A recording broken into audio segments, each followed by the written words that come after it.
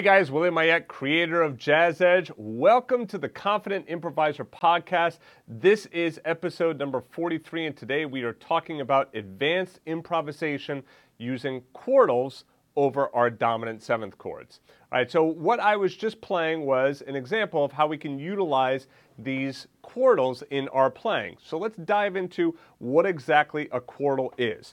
So basically all that a quartal is, it is a stacked fourth. So if I start on a note C, and I go up a perfect fourth to F, and I go up a perfect fourth to B flat, that is my quartal, all right?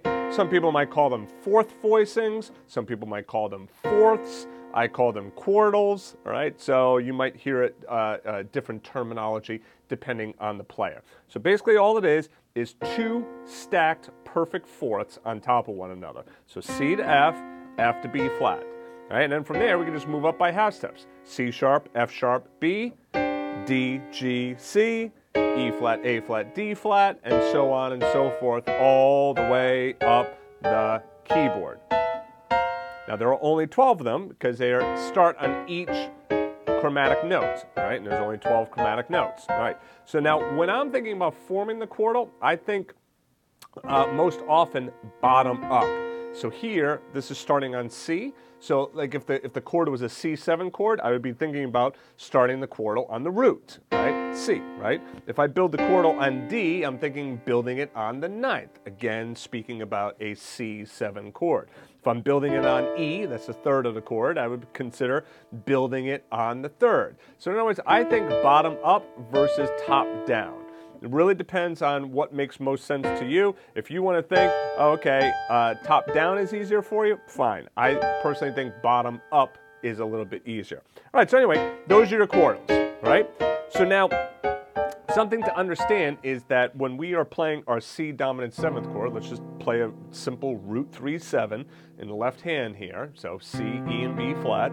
So when I'm playing these quartals in the right hand, each of the notes of the quartal is going to function on that dominant seventh chord in a certain way, all right? When I say function, I mean, is it going to be the root of the chord, the third, the fifth, or is it going to be some kind of a tension? Let's take the first quartal here, built on C. Well, the C is the root, F is the 11th, B flat is the flat 7. So immediately right off the bat, okay, maybe that 11th there is going to be a little bit too tense. When I go up to the next one, C sharp is flat 9, F sharp is sharp 11, B is your major 7th. Again, so that's meaning to say that not every quartal is going to sound great on the dominant 7th chord, but here's the rub, and this is what's really important. As long as you're not playing, that quartal along with the C dominant chord in the left hand, it's going to sound fine. If I did this for improvisation,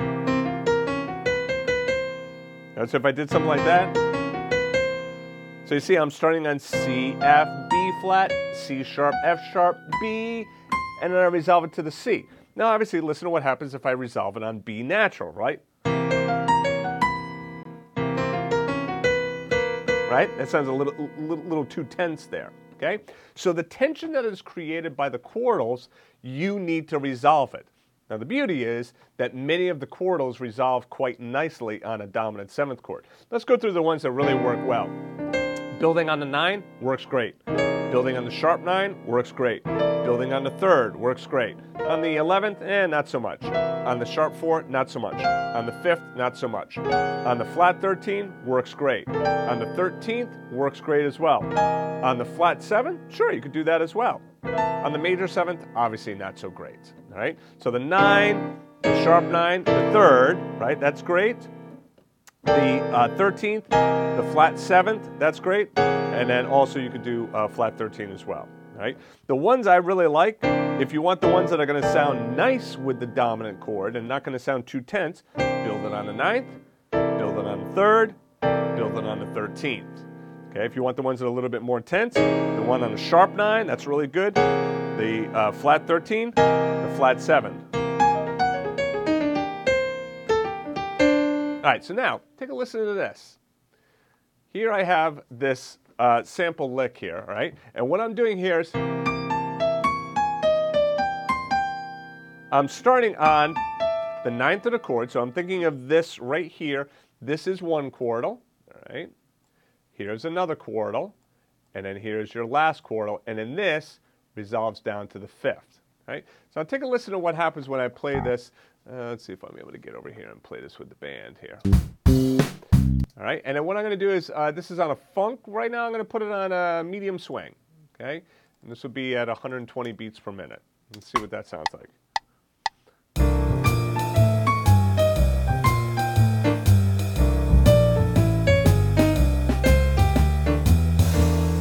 So a great sound. Now the reason you use this sound is not only do you get that advanced kind of outside playing, but since it's built in fourths like that, the sound sounds very kind of symmetrical. It's always moving by a fourth, a fourth, a fourth, except for when you, there, down a half step, right? But those fourths give you that nice open modern sound, right? So again, the notes here, if you happen to be listening, it's in the left hand I'm playing my C7 chord voicing, just my basic rootless chord voicing, E, A, B flat, and D.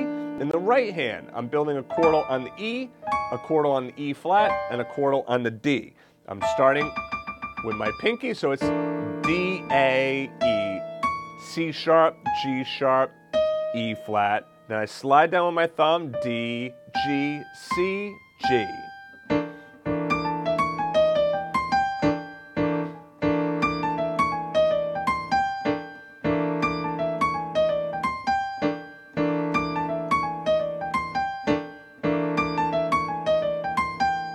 Right? Really, really, really neat sound. Okay? So again, let's play it with the band.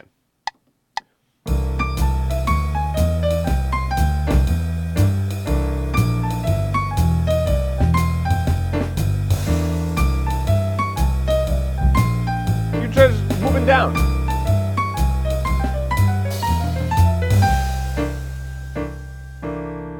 Right? So you see how I kind of I can move down it. It's a great exercise. One thing I like to practice is just kind of moving down those quartals like that and really kind of getting that underneath my fingertips, nice and loose. All right, so if you're looking for a nice exercise to practice, that would be good. All right, so let's move on to exercise, or example number 2, rather. All right. Oh, sorry. That's it. So here you can see that the quartal is kind of built in here. It's baked in, right? But you'll notice that the rhythm changes. The rhythm of the quartal is changing in the middle of the quartal. So I start with an eighth note, and then the C, which is the second note of the quartal, is the first of a triplet, of an eighth note triplet, right? So it's eighth note, triplet, and I'm getting this nice little half-step approach right in here, right? So that half-step approach, the E flat up to the E natural, right? So the notes here, G, C, F, D sharp or E flat, however you want to think about it, and then going up to the E natural, and then to the C.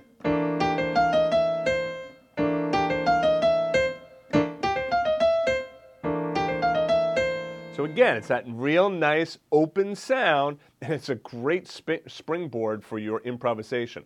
Let's bump this up a little bit. Let's go up to 160 for our tempo. Oops.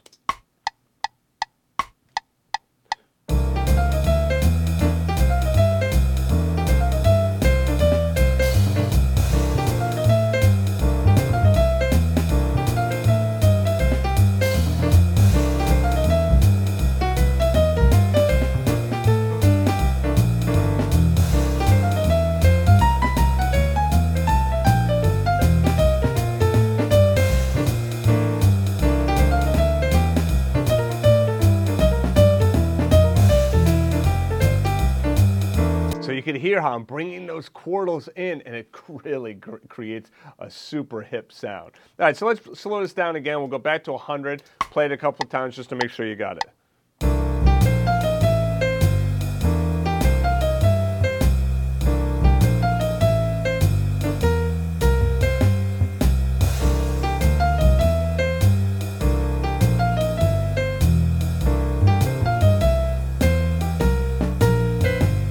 Again, These are things that you can bring into your improvisation. You don't have to use quartals throughout your entire improvisation, but it's just a great way of creating some advanced sounds. Here's another one.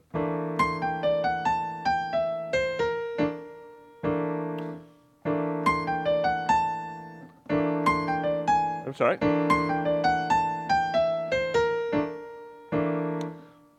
Ba triplet D ba D ba. See, I'm resolving down at a flat 7 here at the very end. So it's C G D. So there's your quartal built on a 9th. Ba triplet, and then I come up to the F. Actually, you know what? I'm playing this as an F sharp. I kind of like it better as the F sharp. You can do it as the G sharp. Let me do it as the G sharp.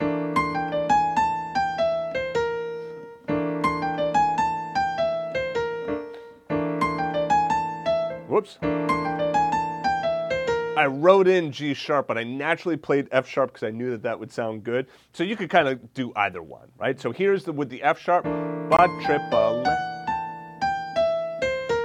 Kind of like that sharp 11 sound. So that example would be C, G, D, F sharp, and then A, G, E, C, B flat. Or the example that's written here, C, G, D, G sharp, A, G, E, C, B flat.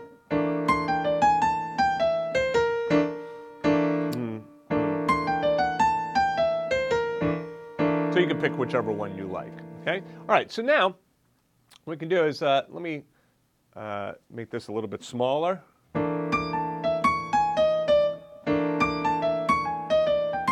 All right, so now what I'm going to do is I'm going to play all 3 of them back to back, okay? Here we go.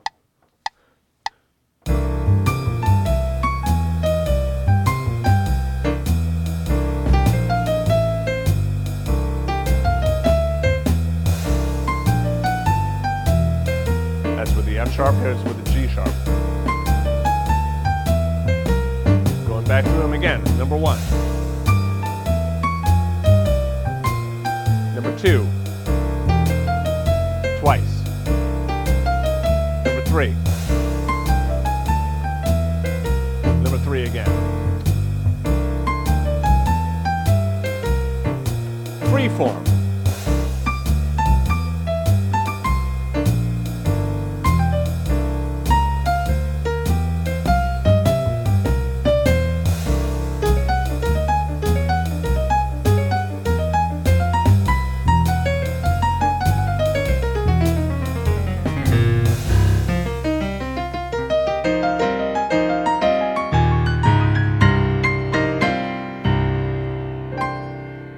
Again, quartals. That is the sound that we're dealing with here today, are these different quartals.